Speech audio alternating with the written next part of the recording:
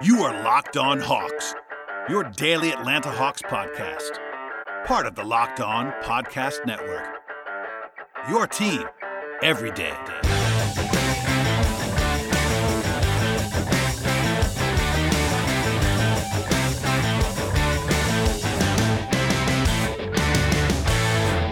Hello, friends. Welcome to episode 1150 of the Locked On Hawks podcast. I am your host, Brad Rowland, coming to you on a Monday evening into Tuesday.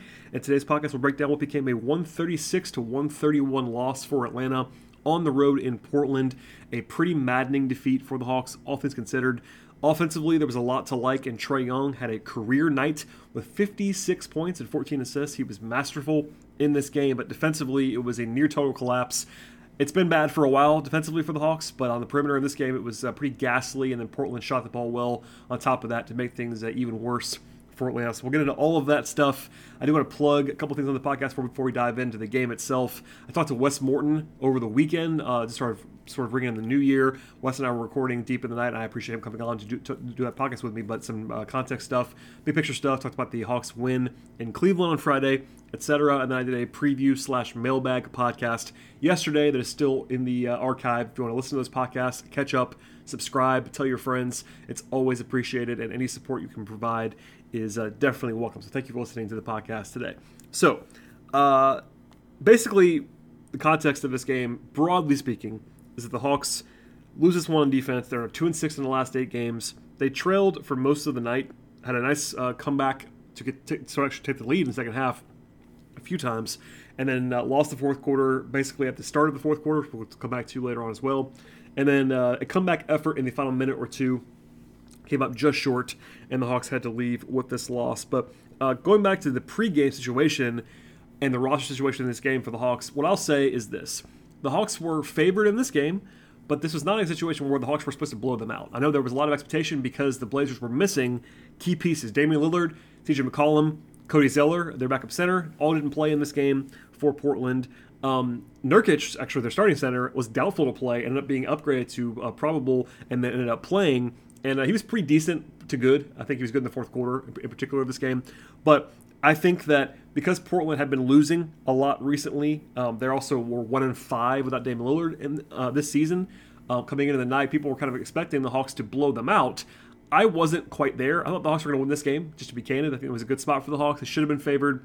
But the Hawks were only, according to our friends at BetOnline.ag, only 4 or 4.5 point favorites. Now, that's still a decent amount given the Hawks were on the road. But it was a situation where the Hawks were at full strength, Portland wasn't, etc. So no excuses. The Hawks needed to win this game, no question about that. But it wasn't maybe quite as bad in terms of the overall result as some people might have thought. I saw a lot of skies falling, so I saw people kind of saying that it was like the worst loss of the season.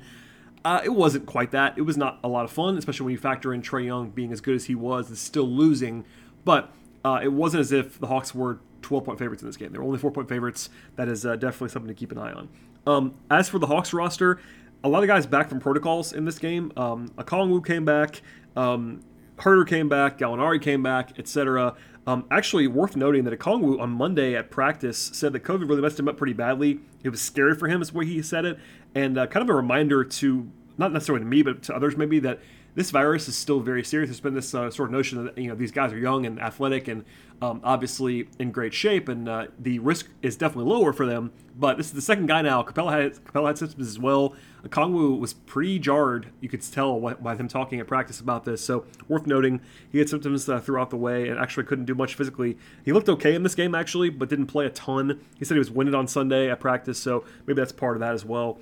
In addition to the Hawks missing guys in protocols, though, Nate McMillan is now out for at least a period of time, and Chris Gent was not on the bench for the Hawks in this game. Neither was Nick Van Exel and Jamel McMillan. So the Hawks were down to 2 assistant coaches, and one of them was the head coach, acting head coach, Joe Prunty, and then a video coordinator is actually the third guy on the bench. So that's a not normal situation for this Hawks team, and that probably hurt them a little bit here. Honestly, I'm not going to try to pick on Joe Prunty too much. It's a tough spot to be the acting head coach in this spot, but he had a rough night in some ways, at least in terms of some high-profile stuff at the end of the game. But the Hawks were still out, 5 guys, Collins, Bogdanovich, Jang, Jalen Johnson, and Malik Ellison, plus Hunter and Hill out with injuries. And then Cam Reddish was a late scratch. It was actually listed as probable. I thought he was going to play with the ankle injury. Was downgraded to questionable midday, and then before tip-off was ruled out. So that was a pretty decent loss for the Hawks there. And then Atlanta also assigned Justin Tillman to College Park before this game. A little bit strange. Normally a 10-day contract guy is not going to get sent to College Park, but because the Hawks got all those guys back, he wasn't going to play anyway, and he's been in College Park before this, so he's still going to get paid like he's on a 10-day contract, but he'll be in College Park for part of that contract. So, again, all that said, the Hawks were favored in this game, but only by about 4. It was actually 5.5 or 6 before the injury stuff came in, because Nurkic was a big swing in Portland's favor, and then obviously with Reddish out as well, that kind of swung things back a little bit towards the Blazers.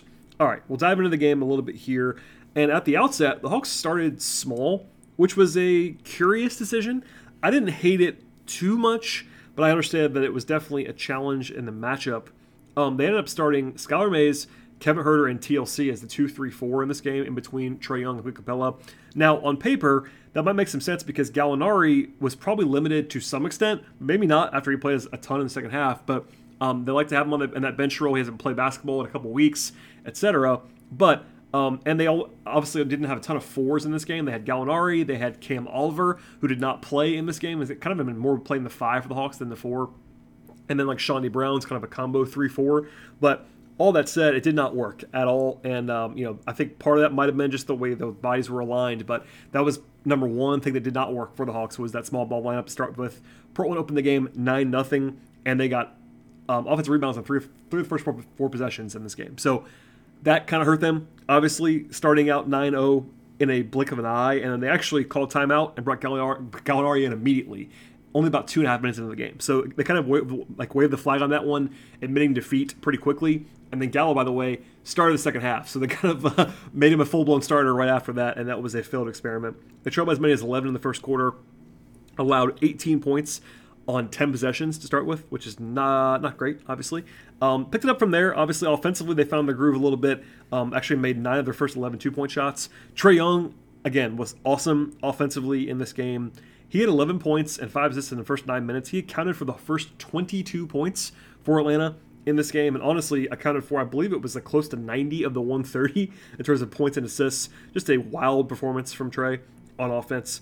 Rotationally, the only guys that played in this game were the roster guys. After a long stretch here where the Hawks were having to play 10 days, they didn't play any of those guys in this game. It was only the roster guys, and the only guy who was not even on the full-blown roster was Skylar Mays, who was on a 2-way, but even Sharif Cooper, who was actually a 2-way guy, did not play. They only played 9 guys, and it was the veterans plus Okongwu basically that played in this game. So, which I think was pretty interesting. They kind of used Delon Wright as a wing for the most part, and then Okongwu and Lou as the backups at center and at point guard. Offensively, the Hawks were losing at the end of the first quarter, despite a 140 offensive rating, and that was more of that to come. But Trae played the whole first quarter at 16 points, 5 assists. They shot the ball well, but the Blazers hit 8 threes in the opening period. They were very hot, and the Hawks were allowing too many three-point attempts, I thought, throughout this game, but especially early on. The Hawks did come back nicely in the second quarter, which is interesting and kind of easy to forget now, but because the Hawks had a bad fourth quarter run with their bench, the first time they came in the game, when Trae sat, the Hawks actually went on a 7-0 run in the second quarter, behind Delon Wright and Onyeka Okongwu. I thought Okongwu actually played very well in that stretch. Wright played very well the entire game, I thought. But the Blazers were still scoring at such a high level that they had they were just pouring it in, honestly, the entire game. Trae sat for longer than usual, about 7 minutes in the second quarter. That was a long rest for him. The Blazers had an 11-4 run at one point to go up by 13 late in the first half. Then Trae went crazy at the end of the first half. He had 10 points in the last 89 seconds of the first half to get the lead down to 5 at the break, and that was obviously pretty nice for where the Hawks had been, down 13. At halftime, Trae had 29 points on 18 shooting possessions and 9 assists. The first time, by the way, in the entire NBA this season that any player had 25 points or more and 9 assists or more in the first half, and Trae had 29 and 9. Obviously a remarkable night all the way around. Offensively, it was awesome in the first half. Defensively, it was abominable. In the first half, the Hawks allowed the Blazers to shoot 57% from the floor, 12 of 24 from 3, 17 assists, and 3 turnovers for Portland before halftime. And I'll just say this is kind of the theme of the entire night. It was remarkable to me. I even wrote this in my notes. I said, it's honestly remarkable that the Hawks are losing this game with the way that Trae's playing on offense. And that was a theme throughout this contest. So that's a lot of information at the outset here, but basically it was a microcosm of the entire game. The Hawks scored 30 points or more in the first 3 quarters and were still losing because they just could not get stops, and we'll get into more of that in a moment. First, though, a word from our sponsor on today's podcast, and the first of which is Truebill. Do you know why free trials renew without your consent? It's a business scam that's out to get you. Don't let corporate greed pocket your money. Instead, download Truebill to take control of your subscriptions. Truebill is the new app that helps you identify and stop paying for subscriptions that you don't need, don't want, or simply forgot about. On average, people can save up to $720 a year with Truebill, and because companies make subscriptions hard to cancel, Truebill makes it incredibly simple. Just link your accounts, and Truebill will cancel your unwanted subscriptions in one tap. Your Truebill concierge is there right with you when you need them to cancel unwanted subscriptions so you don't have to. And Truebill is awesome for someone like me who has a ton of subscriptions across the landscape. Sports makes it so I have to keep a wide swath of information, and it's really, really valuable to have Truebill to make sure that I don't get bamboozled. Truebill has over 2 million users and it's helped them save over $100 million. Don't fall for subscription scams. Start canceling today at Truebill.com/LockedOnNBA. Go right now to Truebill.com/LockedOnNBA. It could save you thousands per year. Truebill.com/LockedOnNBA. All right, we'll get into the second half now. And as I mentioned before, briefly, they started Gallinari at the 4 at the outset of the second half. That was the right decision, at least on paper, versus the small ball lineup. I think maybe they thought that Portland was going to go small more than they did in this game. They did play fast, the Blazers did, throughout, which they kind of all mentioned after the game. But they ended up staying pretty big, playing, 2 of, Larry Nance Jr. at the 4, or playing a little bit bigger. Naz Little is a pretty big small forward, honestly. Physical size-wise, is more of a combo guy in some ways. So anyway, they put on that small ball group for the most part, unless Gal was off the floor with a bench unit. But Anthony Simons was awesome for the Blazers. He had his best night of his career. Actually hit 9 threes. Yes, 9 threes for Anthony Simons. Had 43 points. But early in the third quarter, he actually hit 4 consecutive jump shots to give the Blazers the lead comfortably. Had his season high with 28 points with 9 minutes left in the third quarter, which is notable. Part of that was that Trey was guarding him, and I'm not going to belabor the point too much, but Trey's defense was not good in this game. Obviously, his offense did more than enough to counteract that, but he had a rough night defensively, as did most guys, but they had to pull him off of Simons along the way, put him on Naz Little, who's obviously a lot bigger, and there were just no answers for Simons for the most part. Herter was better on him, as was Wright, but still not a lot of guys stopping him throughout this game. I thought Capella was a bright spot offensively in particular in this game. Not only was he 10 of 10 from the floor, which he was, by the way, but some pretty crafty finishes from him. He had a 3-point play once he finished with his left hand, a couple nice finishing moments along the way there, and blocking some shots, altering some shots defensively in the third quarter. I thought he was very, very good in that period. And in fact, he kind of spurred an 8-0 run by the Hawks to take the lead in the third quarter.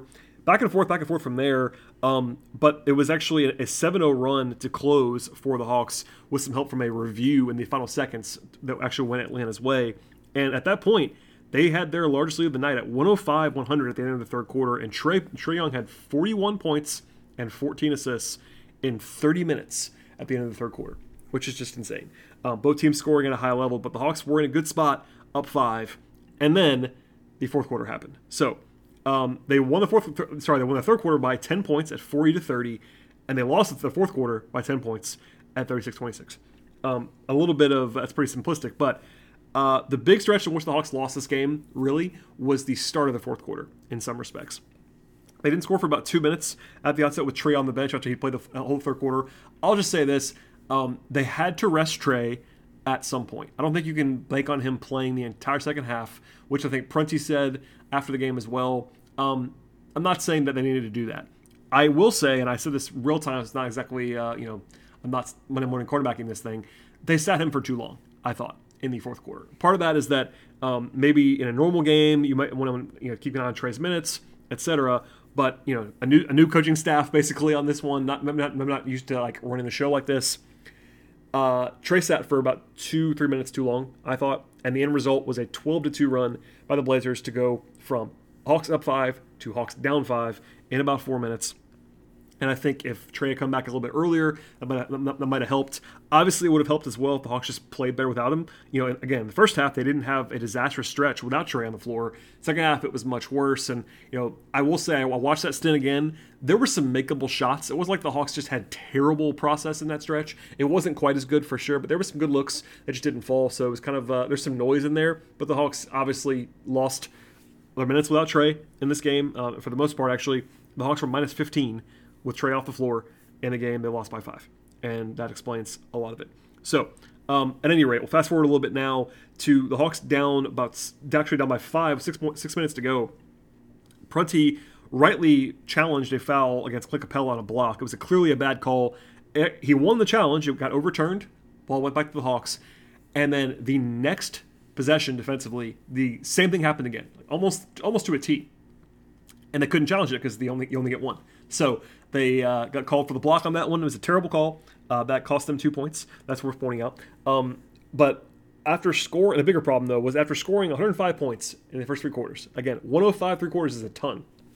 The Hawks then scored 6 points in almost 8 minutes at the beginning of the fourth quarter. And, I guess to their minor credit, they had their best defensive stretch maybe during that time because they were only down 7, which is not great, but given what they were doing defensively the rest of the game, it might have been worse than that. And anyway, they're down by 7 with 5 minutes to go. That's pretty tough. Rotationally, they closed with DeLon Wright and Gallinari around Herter, Young, and Capella. I thought closing with Wright was the correct decision. I think he was the best player that they could have used in that spot. But Gallinari really hurt them throughout. The counterpoint would be they didn't really have another obvious option. They could have gone to Cam Oliver, but that would have been a tough ask for him on a 10-day contract at the 4. He played mostly 5. He played some 4 with Capella against Cleveland, but he has been playing more of the 5, and obviously it's tough to play him over Gallinari, who makes $20 million a year. You could have gone with TLC.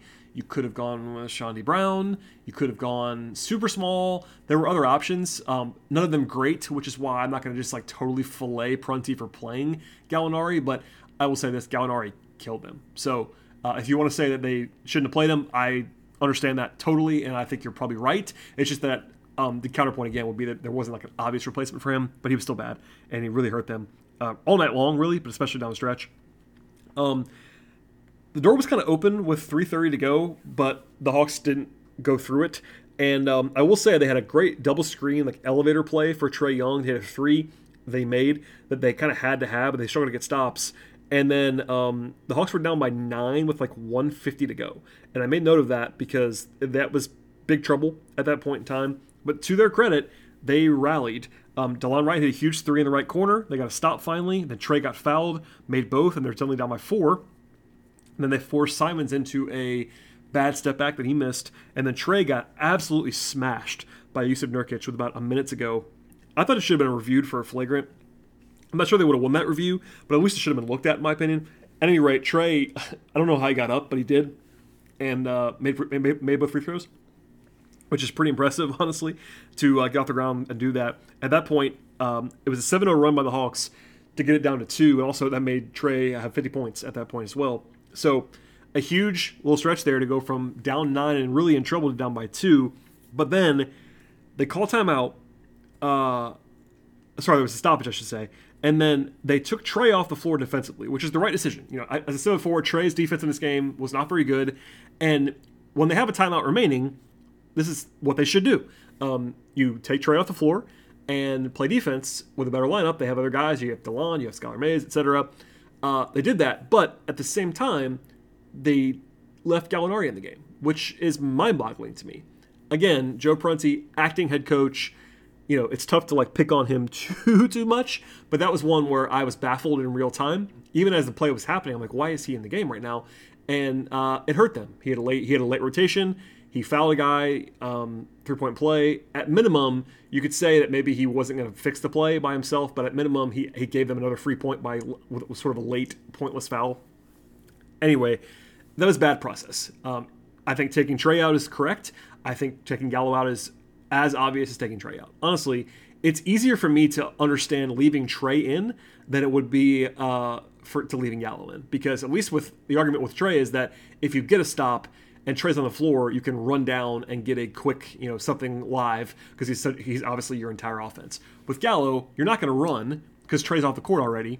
So it's like, what's the point? I mean, even honestly, I'm not someone who's been calling for Okongwu and Capella to play together, because I think it's not something that's going to happen very much right now. But if there's ever a time for it, that would have been an appropriate one, because Okongwu can play power forward on defense. It's a defense-only possession. putting him out there would make a lot of sense to me. He was probably cold at that point, which is maybe the argument against it. But, I mean, play TLC at the 4 over Gallo in that spot. Play really anybody would have been better, honestly. So a rough one there. At any rate, they come out of that down 5 and in some serious trouble. They had one more chance. Gallo and Herter actually both missed threes in that possession. I thought, people wanted Trey to shoot that. I totally get it. Trey was being openly double-teamed and even triple-teamed on that possession with the ball in his hands. So I thought it was a good look from him. He passed it to Gallinari, who had a good look at 3, just missed it. That's a shot that you wanted to take. Even if all the criticism of Gallo that I'll probably have more of later on, him with a wide-open 3 is a good shot, and he just missed it. And that was kind of where the game ended. So I said a lot there. We'll get into more of the takeaways in a moment, but long story short, again, defensively, it was rough. But I will unload the details, and I promise you there are a lot of details that are coming. But first, a word from our sponsors on the show today. All right, so we'll dive into some takeaways here before we get to the player observations. I've told you the defense was bad. Obviously, the score indicates that as well. But I will give you the more detailed observations now. A 140 offensive rating for the Blazers in 48 minutes. That's really, really bad. And it is obviously worse without both Dame and CJ. Now, if you want to be a little bit forgiving, you could note that, Simons had the game of his life, Norm Powell's a good offensive player, etc. But personnel-wise, there is no reason why Portland should be able to do this to you without their top guys. They were 18 of 41 from 3. That's too many attempts. I would agree that having them make 18 of them is a little bit unlucky, but that's 44%. That's not like a crazy outlier. Simons and Little combining to go 13 of 21 is pretty rough. But I mean, Ben McLemore was 2 of 7. He's a great shooter. Robert Covington was 0 of 2. He's a decent shooter. Norm Powell was 2 of 5. Larry Nance was 0 of 2. It wasn't like they just got like bombed by everybody. So that's a bad defensive point. 53% from the floor for the Blazers is rough. 28 free throw attempts from Portland is more than you want to give up. 29 assists for Portland. That's rough. They allowed more offensive rebounds, 12, than turnovers, which is only 10. 4 guys had 20 points or more, including that career night from Simons. And really, the only thing I could find that was pretty good for the Hawks defense on the stat side was that the rim percentage allowed, shots in the restricted area, was pretty decent. Actually, the Blazers were only 20 of 33 at the rim. That isn't a huge number of attempts, and it's actually a well below average shooting percentage at the rim. So maybe if you want to give some credit to the bigs like Capella and Okongwu, I think that if you're trying to find blame for the defense in this game, you won't find it with those guys. They were good around the rim, contesting shots. But Portland was 16 of 33 on non-quarter threes. That's just ridiculous. Again, there's some combination always of shooting and bad defense, but I would lean toward bad defense in this game for the Hawks. Offensively, if you want to have some positives here, and there are some, the offense was good in this game. It wasn't only Trey. I mean, Trey was the biggest part by far. We'll get into him in a second. But a 130 offensive rating for the full game should be enough to win and win comfortably if you're the Hawks. 55% shooting is really good. They weren't great from 3, 14 of 41, but that's a good number of attempts. 34% is fine. Got to the line plenty. Turnover-wise, it was average, 13 a game for the Hawks is about where they are, and that was what they committed in this game, in a fast-paced game. 24 fast break points is a lot more than the Hawks usually average. That's good transition stuff from Atlanta. And 31 assists is a lot for the Hawks. So if I just tell you all that, honestly, if I give you the numbers on offense, give myself the numbers on offense only for this game without watching it, and I tell you, all right, the Hawks did this, and I tell you nothing else, and then I say, okay, what percentage of the time do the Hawks win this game against this Portland team that does not have Dame and CJ? I would have said 90+% of the time the Hawks win this game. So offensively, there's a lot to like. I mean, they lost the game, and that's all that matters at the end of the day, but there's a lot to like on offense, and I want to at least drive that point home. All right, to the individual stuff. Before we get out of here, we'll save Trey for the end because he was obviously ridiculous in this game. The bench was a mixed bag. I actually thought that DeLon Wright was quite good. 8 points, 5 rebounds, 3 assists, 2 steals, was +6 in 32 minutes. 2 of 5 from 3, had a big 3 down the stretch. 2 free throws as well. I thought he continues to play well. He's found himself a little bit more. He's been a little bit more aggressive offensively the last couple of weeks. That's been good to see as he returns. And And yeah, again, they closed with him. That was the right move, I thought. I think he was their best perimeter player outside of Trey, and Herter had some nice moments as well. But those three guys were sort of in a class of their own in the perimeter in this game, so I thought it was the right decision, and he played well. Okongwu was pretty good, I thought. Wasn't like fantastic, but played well. Didn't have a rebound on the defensive glass the entire game, which was a little bit weird, but didn't play a ton. 8 points, 2 rebounds, had a block and a steal. It was active at 3 fouls, but I thought he looked like himself. Obviously, he wasn't 100% necessarily because of all the recovery that he had from COVID, not really running and doing all that stuff. Instead, he was winning on Sunday, but he looked like himself for the most part, which is good. And the rest of the bench, which is only 2 guys, hurt them, let's just say. So Lou Williams, scoreless in 11 minutes, 0-3 from the floor, did have 3 assists, and then 1 turnover, but was minus 12. To be fair, 10 of those 12 points were getting run off the floor at the beginning of the fourth quarter. But Lou doesn't give you much right now. I've said it a lot, but I think Lou is definitely in the spot in his career where it's probably over for him. But they played him very little in this game, which is actually to their credit. They only played him when Trey's off the floor, which is the right decision. That's what I would have done coming into the game if you're going to play him. Play him only with Trey off the floor and use Mays and Wright as your kind of off guards, which is what they did. But Lou just kind of killed them. And defensively, it's always rough at this point, like always, without fail, it's rough. And you kind of just need him to have good offensive games. And this game, he didn't have it. So the overall net negative there was pretty severe. Then you get to Gallinari. Gallinari, 35 minutes. That's a lot. That's way more than I would have projected him to play in this game. Not because of the role, because again, he was the only real like normal power forward they had. Other than a 10-day guy in Cam Oliver. But Gallo, first game off the COVID list, etc., and he was bad as well. 7 points, did have 11 rebounds, but that's kind of a fluky 11 rebounds if you watch it back. 4 assists, but 3 of 14 from the floor, 1 of 7 on 3, so that's 2 of 7 on 2s. No free throw attempts either for Gallo, which is always a red flag. If he's got it going, he's usually got it going at the line. Unless he's just bombing away from 3. But, defensively, it's really, really rough for Gallo, even under normal circumstances. And this is the first game back and probably didn't have his legs and all that stuff. And it was really bad. There's a lot of focus. I think there probably should be in this game about Lou and Gallinari as the 2 veterans. This is different spots in some ways. Like we talked about this before, but Lou being on a 1-year deal can't be traded, but also you might be in a political spot where you can't bench him, but I think that it's a lot easier to move on from Lou because you have other options and it's not a huge investment. Gallinari, I've seen people call for just kind of not having him play or benching him or trading him, whatever. I get all that. Nights like this where he doesn't have it on offense, it's really, really, really, really, really, really bad, obviously. But $20 million plus, and then 5 for next year, and There's nowhere else to go. Backup power forward is kind of a wasteland after that. I know Jalen Johnson's been a popular subject, but even he's not ready either. It's been pretty obvious at this point in time. So it's rough. I'll just leave it to tonight for this purposes. But I think if you're looking for a singular player that did the most damage for the Hawks in this game, I would give you Gallinari. Just because of the defense and the fact that he played 3 times as many minutes as Lou did, and that was really rough. All right, to the starters. Skylar Mays was only a starter in name only, basically. He started and then played kind of a bench role from there. 4 points, 2 rebounds, 2 assists, 2 steals. I thought he was okay. He wasn't great by any means. 0-3 on 3s. So I was okay not playing him a ton. I think Wright was better, but he didn't kill them. He was on the floor with some of his bad minutes, but that wasn't necessarily his fault. And then TLC, 8 points in his return, had 5 fouls, but had 2 assists, a steal, and a block, and a rebound. I don't really understand why Hawks fans don't like him. There's just like this tidal wave in my mentions every time he plays, and he was getting blamed for stuff tonight, and I don't understand that. He was fine. I mean, he didn't play great, nor was he terrible. He was just kind of doing his job. 19 minutes just was fine. And then Herter, I thought, was okay. Didn't have his 3-point stroke in this game, but was 6 of 8 on 2s. That's good to see from him in sort of attack mode. 2 assists, 2 rebounds. 18 points for Herter in 37 minutes. I thought he played well in his first game back. And then Capella, I thought, was great on offense.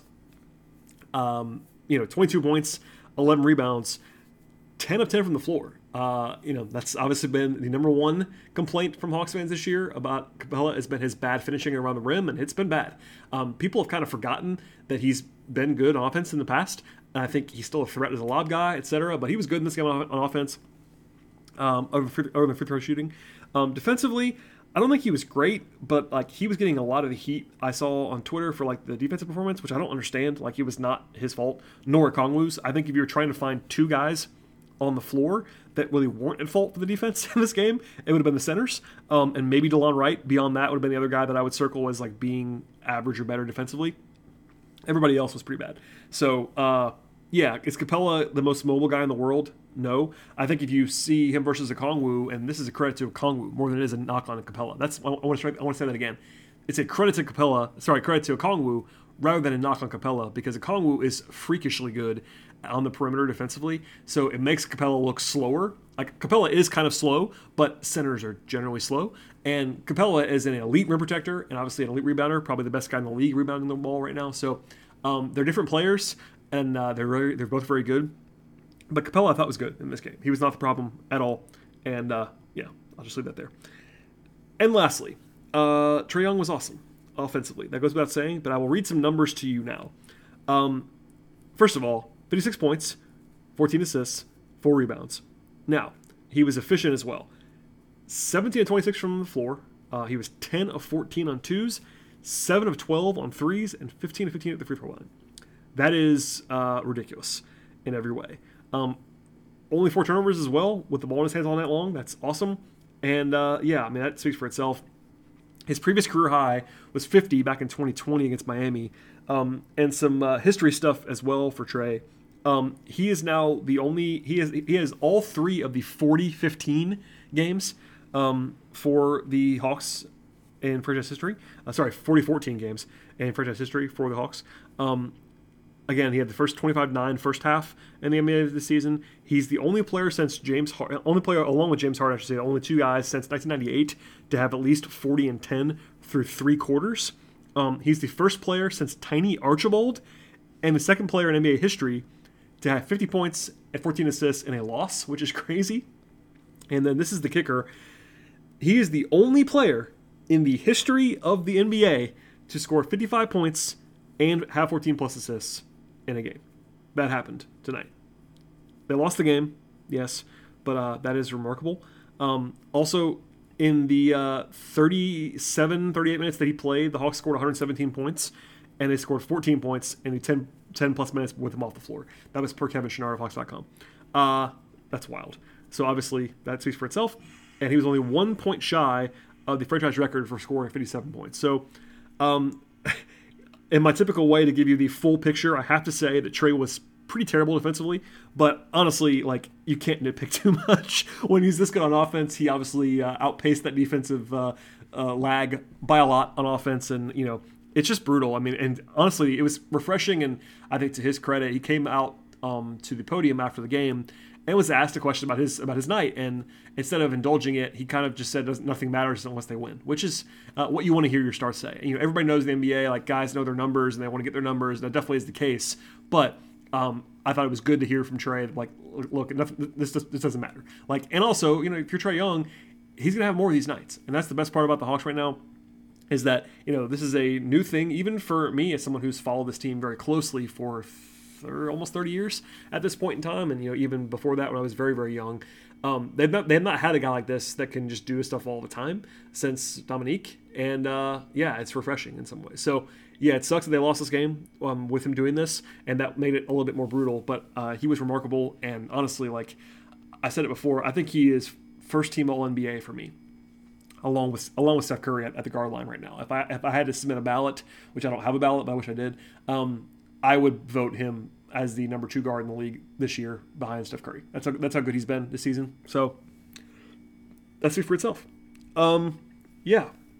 From there, I mean, my final thought in what was a very weird game. It's very late in the evening here, almost 2 a.m. as I'm recording this. You know, defensively, it was just remarkably bad, and it really was. And the Hawks now, for the season, the numbers are very bad. I mean, they're down to 27th in the league in defensive rating. There's some noise in there because they have so many replacement players, etc. But this is 36 games. You're talking about almost half the season, and they are bottom 5 in defense. And yeah, it's just not, you can't point to one thing. I think if you want to find one thing, quote unquote, it's point of attack defense. But even then, the rotations have been slow. The closeout shooters has been bad. Capella hasn't been as good. I think that he's still a good defender, and that's kind of been lost, is that there is some nuance between, like, he's now terrible, which is just not true. But look, I mean, no one's carrying the load. There have been all kinds of weaknesses. I mean, I can go through. I've done it before, like player for player, about guys who have struggled this year, and it's basically almost everyone. So it's got to get fixed. They all know it. But yeah, 3 more games on the road here, and we'll see how they can sort of navigate this thing. But it really is remarkable that the Hawks are number 2 in the NBA in offensive rating, and they are 16-20. That is tough to do, folks. Now, granted, they are about dead even net ratings, so that makes it a little bit more swingy, and they've won some blowouts and lost some close games. But yeah, it is really, really hard to be number 2 in the league in offense and be 4 games under 500. That's tough. All right, from here, the Hawks go to Sacramento for a game on Wednesday. That's one where we'll see who gets back. They could have more guys back at that point in time. They could have less guys available. We'll see about Cam Reddish. Obviously, the 2 big names that are still in the protocols are Collins and Bogdanovich. They could come out at any point as well between now and then. That's a game on Wednesday. That's actually a back-to-back with travel for Sacramento.